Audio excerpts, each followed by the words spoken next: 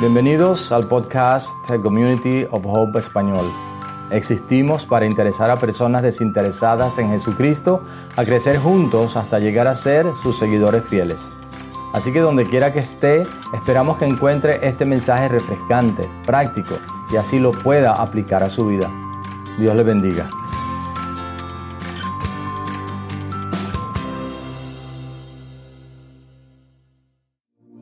Iglesia, y bienvenidos una vez más a Community of Hope. Allí casi que me tropiezo yo mismo. Bienvenidos, un placer tenerles aquí en esta mañana, y si está conectado con nosotros allí en línea, bienvenidos. Siempre es bueno adorar juntos al Señor, bien sea en el santuario o bien sea donde estemos. Cualquier lugar es bueno para adorar a Dios y Él está con nosotros en cualquier lugar, y cualquier lugar puede ser el santuario de Dios si disponemos nuestros corazones para Él. Amén. Este es un lugar especial cuando nos reunimos, ¿verdad? Pero no es el lugar santísimo, no es un lugar sacrosanto, ¿verdad? Todos nosotros en cualquier lugar podemos tomarnos el tiempo para adorar a Dios. La semana pasada celebramos la Pascua, Easter, Resurrección, el día de Resurrección. Y hablamos, cuando pensamos aquellos 5 versículos, dijimos que quizás lo de Jesús fue un caso de identidad equivocada. Y nos dimos cuenta, y elaboramos el tema y nos dimos cuenta que había mucho más que eso, ¿verdad? Y hoy vamos a comenzar una serie nueva, y yo voy a anunciarla en un momento. Pero les pregunto lo siguiente: ¿alguno de ustedes ha tenido alguna vez un problema de identidad? Ahora, no me refiero a su adolescencia, cuando usted tuvo problemas de identidad, ¿verdad? Y yo y todos nosotros, descubriendo quiénes éramos. Mi cordón, sí, yo mismo me lo pisé y se soltó, pero está bien, no me caigo. Les prometo que hoy no me caigo aquí. El asunto es que la palabra de Dios nos enseña algunas cosas bien importantes con respecto a esto de la identidad. Pero no me refería a ese problema de identidad, me refiero más bien a que en ocasiones, ¿verdad?, es muy común que nos roben la identidad. ¿Le ha pasado? ¿Verdad? A nosotros nos ha pasado, a mi esposa un poco más que a mí, y en ocasiones hemos tenido problemas y el banco nos ha ayudado a resolver ese problema. En una ocasión, cuando declaramos el impuesto sobre la renta, resulta ser que nos dijeron que ya lo habíamos declarado y supuestamente nos habían mandado un montón de dinero. Le dijimos que nunca lo habíamos hecho y que nunca nos mandaban un montón de dinero. Y entonces, revisando, se dieron cuenta de que no éramos nosotros, así que tuvimos varios años que trabajar con eso y nos daban un código cada vez para que la persona que hizo eso no lo volviera a hacer. Y en otra ocasión, ¿verdad?, resulta ser que intentaron sacar miles de dólares de mi cuenta. El banco nos los hizo saber, ¿verdad? Y el banco se dio cuenta de que como no había miles de dólares en nuestra cuenta, no podíamos ser nosotros.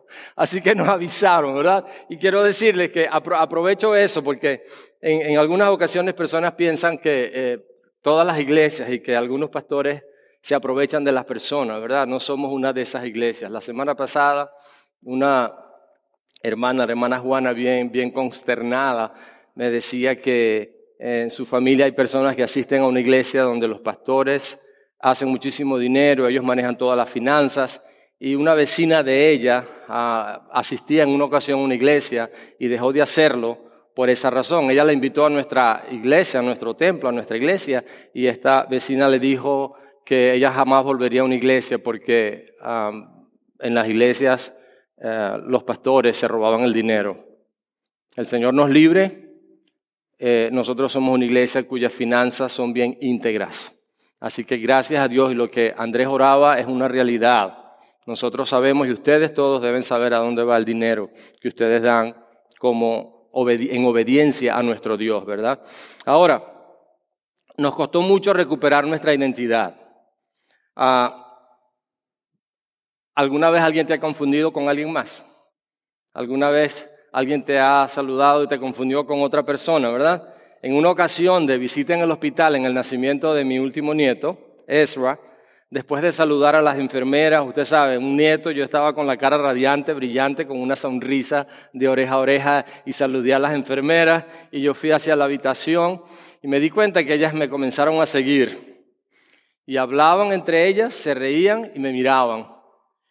Y yo volteaba y ya yo estaba un poquito nervioso, ¿no? Esos pasillos largos en el hospital. Finalmente llegué a la habitación y ellas no dejaron que la puerta se cerrara, sino que detrás de mí entraron y yo, ok, hello. Entonces una le dice a la otra, viste, yo te dije que no era. Me habían confundido con un personaje famoso, con un artista famoso. José Luis no es Frank, no es Frankenstein, ¿verdad? Es alguien más. Ahora, el asunto es que, y en ocasiones lo que pasa es que personas nos saludan. Mucha gente me conoce, en línea o de alguna manera, y yo conozco mucha gente. Sin embargo, a veces, sobre todo en esta época, usamos máscaras, ¿verdad? No reconozco a todo el mundo. Pero a veces me ha pasado que alguien me saluda, ¿verdad? Y yo sin saber quién es la persona, por ser amable, ¿verdad? Lo saludo y la persona se sorprende cuando yo lo saludo y me doy cuenta que estaba saludando a alguien que estaba detrás de mí. ¿Les ha pasado eso? Confundimos, ¿verdad? La identidad. Es muy fácil hacerlo. Ahora, peor que esto es lo que tristemente le ha pasado a algunas personas, ¿verdad? Las han confundido con alguien más y han perdido la vida. Algunos creen, tal pareciera ser el caso del cantautor argentino Facundo Cabral, ¿verdad? De acuerdo a algunos, que fue asesinado en Guatemala hace algunos años al ser confundido con un narcotraficante. Ahora, el asunto no sabemos todas las verdades de todas las cosas, pero eso es lo que se dice, ¿verdad? Pero aún peor que esto puede ser el confundirnos de identidad con Dios y no conocer a Dios realmente y pensar que lo hemos hecho y quizás podemos perder la vida creyendo que estamos en obediencia a Dios cuando en realidad lo hemos confundido con alguien más. Cuando en realidad lo hemos confundido con alguien más. ¿Te has preguntado alguna vez quién es Dios? En realidad. ¿Te has preguntado quién es Dios? En realidad. Se entrevistó a algunos niños y se les hizo la pregunta, ¿quién es Dios? Estas fueron algunas de las respuestas. Dios es quien me protege todo el tiempo. Dios es quien me da toda la comida rica que tengo. Yo creo que ese niño pertenece a nuestra congregación. Ya es un adulto. Otro dijo, Dios es el que me sana cuando estoy enfermo. Otro dijo, Dios me ayuda cuando lo necesito. Y hay otras respuestas, ¿verdad? Lo cierto es que todo esto es verdad. Ahora, si Dios es solo el sanador o es solo el proveedor, si es solo el ayudador, nos vamos a perder de muchas otras cosas y aún más importantes que Dios es. ¿Y qué si Dios no te sana en algún momento? Si tu fe ha sido depositada en eso y Dios no te sana en algún momento, ¿qué va a pasar con tu fe? ¿Qué va a pasar contigo? ¿Qué tal si el Dios en el que crees no es verdaderamente Dios? Yo quiero que nos hagamos esas preguntas hoy. ¿Sabes que en el pasado personas creyeron en el Dios Sol? El Sol era Dios y lo adoraron. Otros creyeron en el Dios Júpiter y en muchos otros dioses en quienes ya nadie cree. Es más, cuando Jesús vivió en medio de sus discípulos, o a los discípulos de Jesús más bien, se les llamó ateos porque no creían en el Dios César. A los primeros cristianos se les llamó ateos porque ellos no creían en César como su Dios, en el emperador. ¿Te das cuenta? Estos dioses vienen y van. Y quizás alguien esté conectado con nosotros, o quizás alguien que esté aquí presente, puede tener algunos conceptos de Dios que yo les animo a revisar. Por eso nuestra serie de hoy se titula Identidad equivocada. Identidad equivocada. En realidad, ¿quién es Dios? En realidad, ¿quién es Dios? Nuestro pasaje está en Efesios capítulo 4, versículos 14 y 15. Es el pasaje lema de esta serie sobre la cual vamos a predicar, vamos a enseñar durante varias semanas. Dice Efesios 4, 14 y 15, así ya no seremos niños. ¿Se dan cuenta? La palabra de Dios nos dice que seamos niños solamente en el concepto de la santidad, en el concepto de la inocencia, pero no nos manda a ser niños en el conocimiento. Dice, así ya no seremos niños, zarandeados por las olas y llevados de aquí para allá por todo viento de enseñanza y por la astucia y los artificios de quienes emplean artimañas engañosas. Más bien, al vivir la verdad con amor, creceremos hasta ser en todo como aquel que es la cabeza, es decir, Cristo.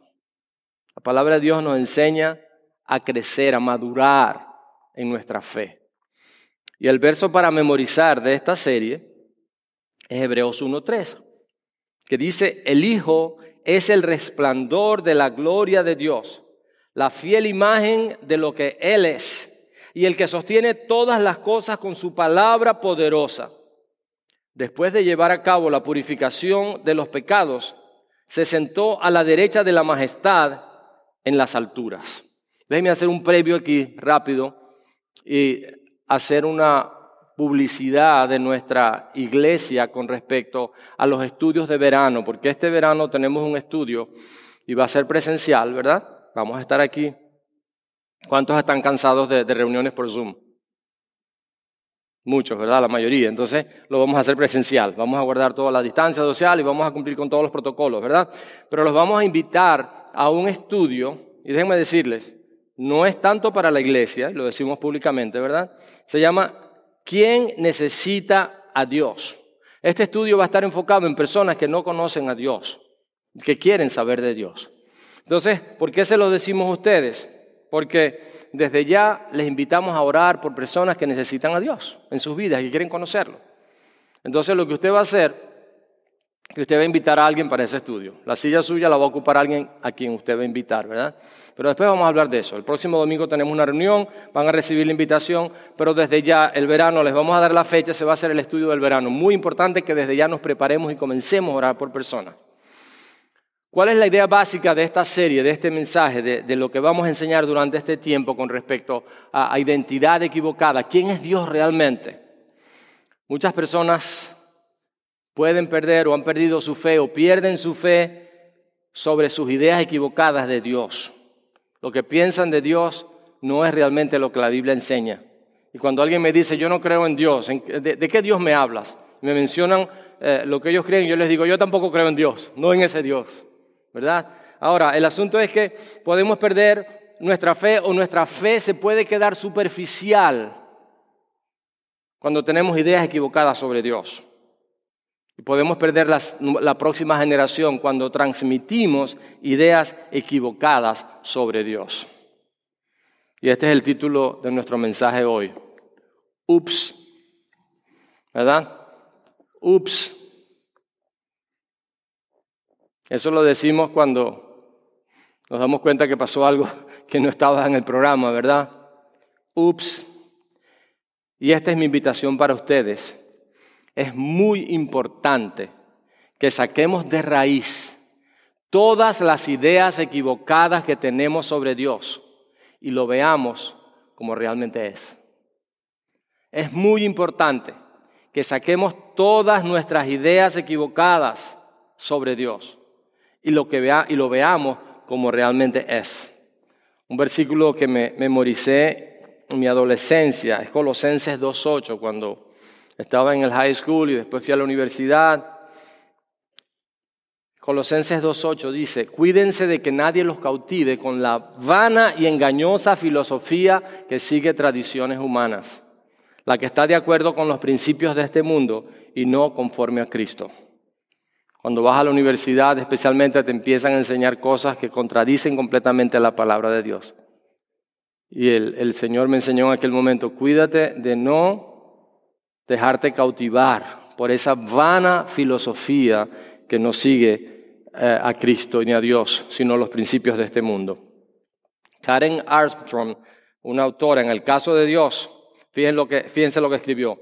Presten mucha atención a esto. Ella dijo, muchos de nosotros nos hemos quedado estancados con un concepto incoherente de Dios. Aprendimos acerca de Dios casi al mismo tiempo cuando nos hablaron de Santa Claus. Pero mientras nuestra comprensión del fenómeno de Santa Claus maduró y evolucionó, nuestra teología sigue siendo un tanto infantil. Es decir, maduramos en nuestro concepto de Santa Claus, y no voy a decir más nada de eso, pero nos quedamos con la misma idea infantil de quién es Dios. Como era de esperarse, cuando alcanzamos la madurez intelectual, muchos de nosotros rechazamos al Dios que habíamos heredado y negamos que existiera, porque no maduramos en nuestra fe. Nos quedamos con ese Dios que nos enseñaron cuando éramos niños. Si tus preguntas de adulto no pudieron hacer frente a las ideas de Dios que tenías en tu infancia y te alejaste del cristianismo por eso, no estás solo. Hay otras personas que han batallado, siguen batallando con eso, y por eso esta serie, ¿verdad? Si estás conectado con nosotros, te voy a invitar a que te quedes por los próximos domingos, a que te conectes con nosotros los próximos domingos. Quizás dejaste de practicar la fe de tu infancia en la universidad y descubriste que realmente te gustaba esa nueva vida. Realmente no tenías la intención de convertirte en ateo, pero cuando comenzaste a hacer preguntas a los adultos sobre la fe, nadie te presentó ningún hecho o evidencia a favor del cristianismo, sino que te dijeron, solamente cree, o la Biblia dice. Y un día te diste cuenta, ya no creo, porque no creías en ese Dios que te estaban enseñando, pero ese no es el Dios que la Biblia enseña necesariamente. Quizás el problema para algunos no sea que Dios no existe o no exista, sino que el Dios en el que creen en realidad no existe, porque ese no es el Dios que la Biblia enseña. Debemos de evaluar a diario nuestro conocimiento de Dios y compararlo con el Dios de las Escrituras. Un proyecto que se llama Open Mind, mente abierta. Ellos dicen, algunas de las ideas de nuestra niñez acerca de Dios podrían impedirnos escuchar lo que los autores bíblicos quieren que escuchemos. Dejemos que la Biblia nos hable y no esperemos que lo que nosotros creemos que la Biblia apoye nuestras propias ideas sobre Dios. Más bien, dejemos que la palabra de Dios nos enseñe quién es Dios y maduremos en nuestros conceptos de Dios.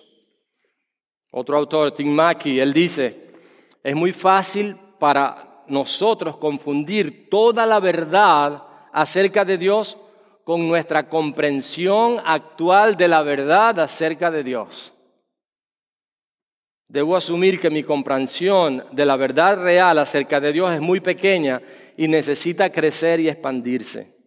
Ciertamente, Dios es mucho más grande y más complejo de lo que actualmente pienso de Él, por lo que debería estar dispuesto a tener la mente abierta para escuchar las Escrituras, decir cosas que nunca antes había pensado. Es la palabra de Dios la que cambia, es la palabra de Dios viva la que nos habla y nos hace madurar y crecer y desarrollarnos en la vida cristiana y conocer al Dios de la Biblia.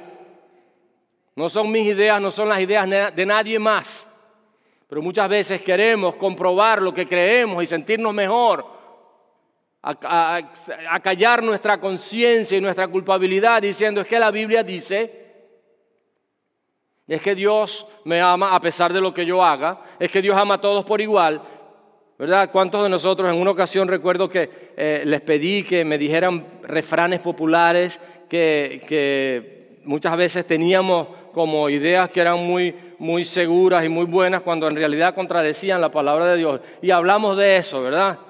El pastor Dale hablaba esta mañana y decía una en inglés, no sabía que en inglés estaba también, pero dice, si alguien te ama, déjalo que se vaya. Si no regresa, nunca era tuyo. Si regresa, hello. Y a veces decimos esas cosas y no las creemos y no tienen sentido. Pero cuando la Biblia dice alguna cosa, empezamos a dudar. Pero creemos cualquier bobería que cualquiera dice, ¿verdad? Un profesor de música en el seminario en Venezuela, un día llegó a su casa y su hijo estaba cantando una canción que decía, qué suave es, qué suave es. Era una propaganda de un cigarrillo. Y entonces dice, ¿qué hace mi hijo cantando esto, verdad? Y a veces nosotros repetimos cosas como loritos y creemos cosas que nos dicen cuando en realidad eso no es lo que la palabra de Dios enseña. Así que eso es lo primero que quiero enseñarles en esta mañana. Lo segundo es lo que leímos en Hebreos 1:3, pero vamos a leer ahora Hebreos 1:1 hasta el 3, los 3 versículos. El 3 es para que lo memoricemos, ¿verdad? Y vamos a ver aquí la segunda verdad de esta enseñanza. Jesús es la mejor imagen de quién es Dios realmente. Jesús es la mejor imagen de quién es realmente Dios. Hebreos 1:1 al 3 dice, Dios, que muchas veces y de varias maneras habló a nuestros antepasados en otras épocas por medio de los profetas, en estos días finales nos ha hablado por medio de su Hijo, Jesucristo, ¿verdad? A Jesucristo, lo designó heredero de todo y por medio de Él hizo el universo. Jesucristo es creador. El Hijo es el resplandor de la gloria de Dios, la fiel imagen de lo que Él es, y el que sostiene todas las cosas con su palabra poderosa.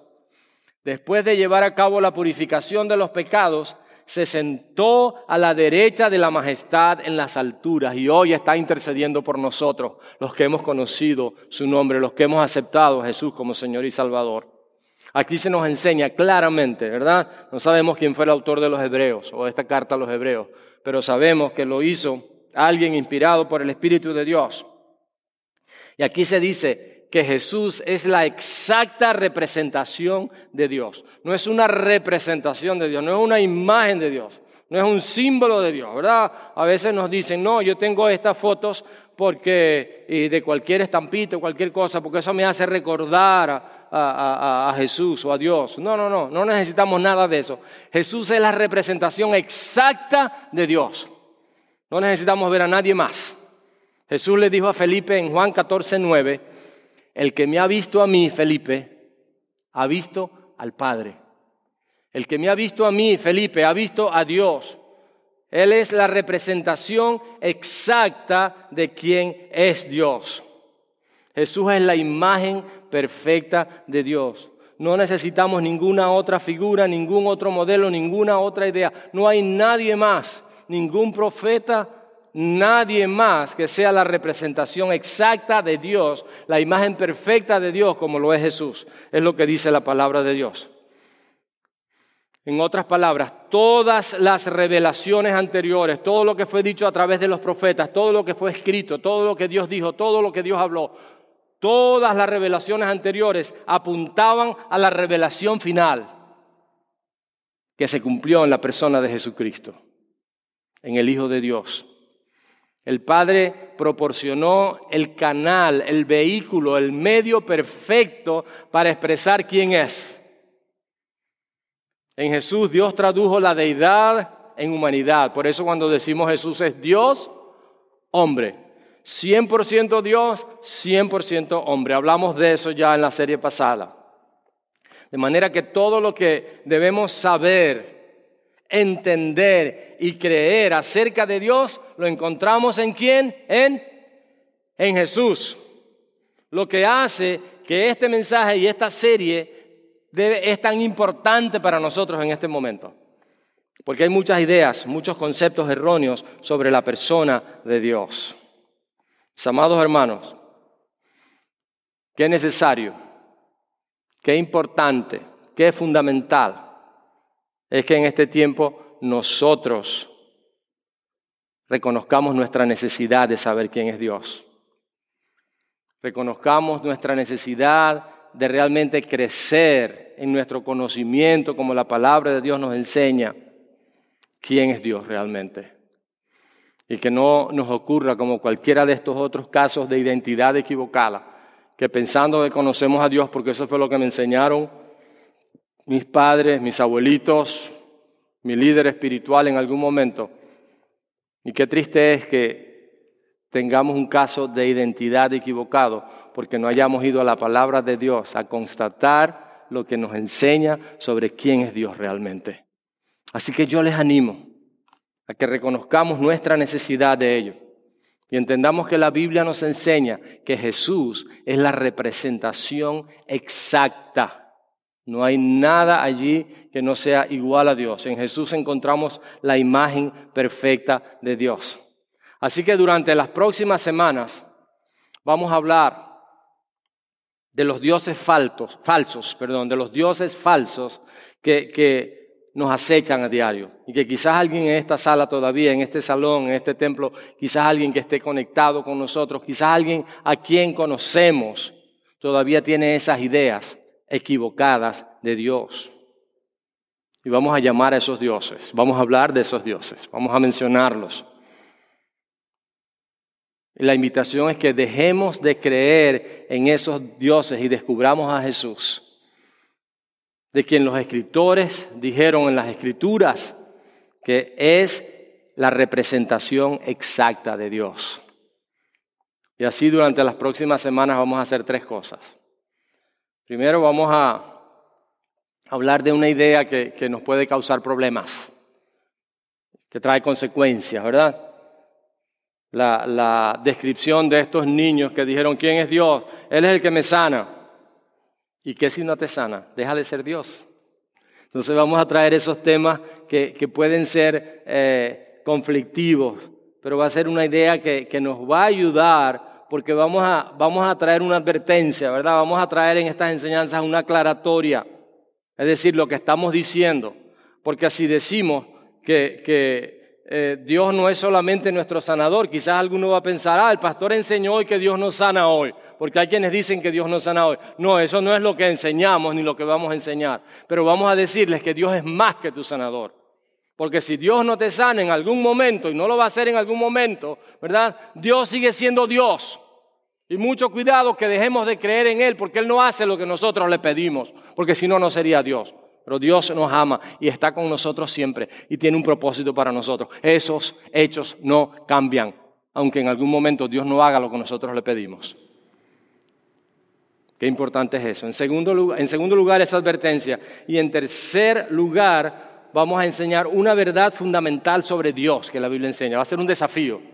Porque quizás esa verdad fundamental va a chocar con lo que nos han enseñado, con lo que hemos creído por mucho tiempo. Y eso no es lo que la Biblia dice que es Dios. Vamos a enseñar qué dice la Biblia sobre quién es realmente Dios. Y si choca con algún concepto que tengamos, entonces vamos a tener que evaluar qué queremos creer. Si le creemos a lo que Dios nos enseña en su palabra sobre quién es Él, o si creemos en mitos y leyendas que en un momento fueron inventadas por alguien a conveniencia propia o por ignorancia. Así que quiero invitarlos realmente a que en este tiempo hagamos un compromiso. Es más, nos entreguemos a la idea de que esta va a ser una serie clave para nuestras vidas. Los invito a no dejar de venir los próximos domingos. Y si estás conectado online, que te conectes online. Si por alguna razón especial no pudiste, que luego busques en la página y que compartas estas enseñanzas porque van a ser muy importantes. Yo estoy seguro que vamos a estudiar la Biblia a fondo con respecto a lo que la Biblia nos enseña sobre quién es Dios verdaderamente.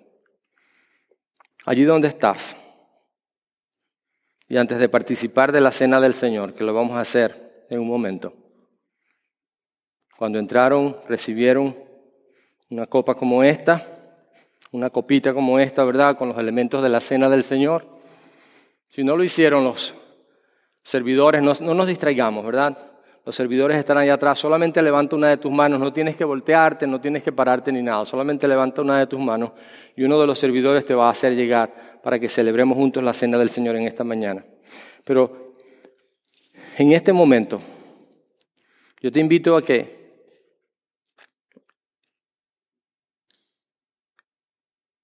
dispongas tu corazón y tu voluntad y abras tu mente. Déjame decirte algo. Con todo el amor y el respeto que cada uno se merece y con todo el cariño que les tengo. Quizás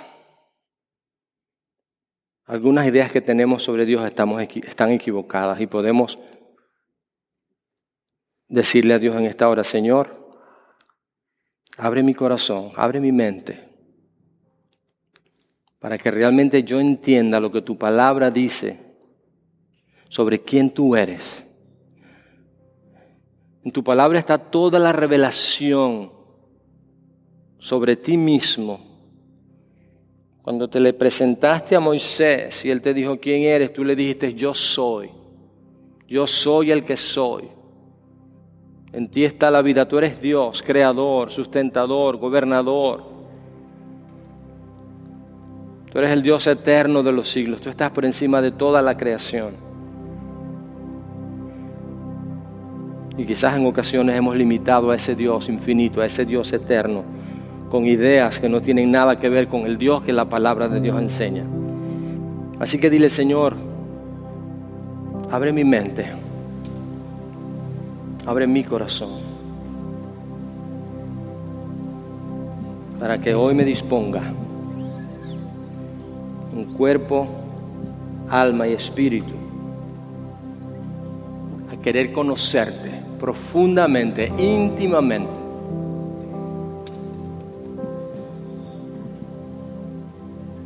Y que al final de esta serie, cada vez que estudiemos tu palabra, cada día que pase, mi conocimiento de ti va a crecer y voy a madurar en mi fe. Y voy a estar seguro de quién eres en realidad. Y en los momentos de pruebas, de dificultades, de circunstancias difíciles, de enfermedad, de muerte, de falta de trabajo, en momentos como esos, mi fe se va a mantener firme, porque yo he creído en el Dios verdadero que la palabra de Dios enseña, y mi fe va a estar firme, porque mi fe la he puesto en la roca que es Jesucristo, en la palabra de Dios que no cambia. ¿Cuántos hacen de esa oración su oración en esta mañana? Le dicen, Señor, yo quiero que mi fe crezca de esa manera. Yo quiero conocer a Dios de esa manera. Yo quiero crecer en mi fe y madurar en mi fe día a día de esa manera.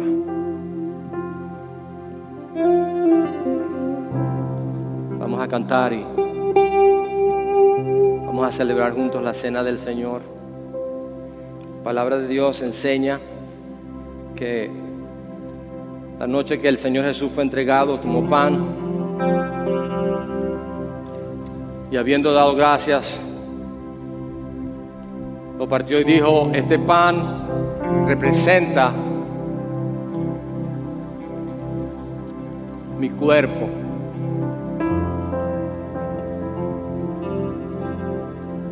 Cada vez que participen de estos elementos, háganlo en memoria de mí. Ponte de pie, iglesia, por favor. Y allí vas a encontrar en tu copita, en la parte superior, una parte transparente. Si alas esa pestaña, ahí está el pan sin levadura. Mientras lo haces, dile, Señor, gracias,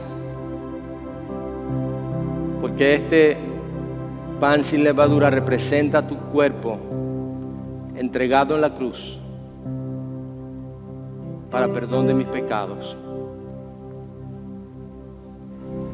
Señor, queremos conocerte profundamente, queremos conocerte íntimamente.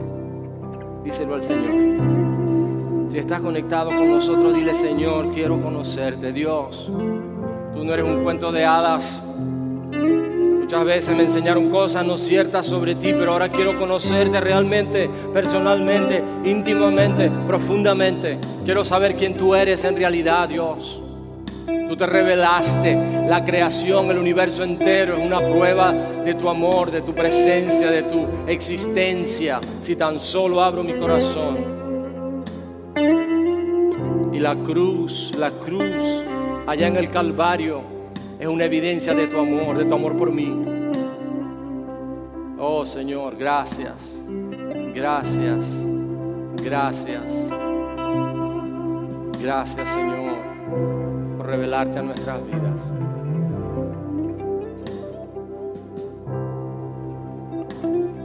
Vamos a Vamos a despedirnos, cantamos el coro una vez más y nos despedimos con esa canción de victoria.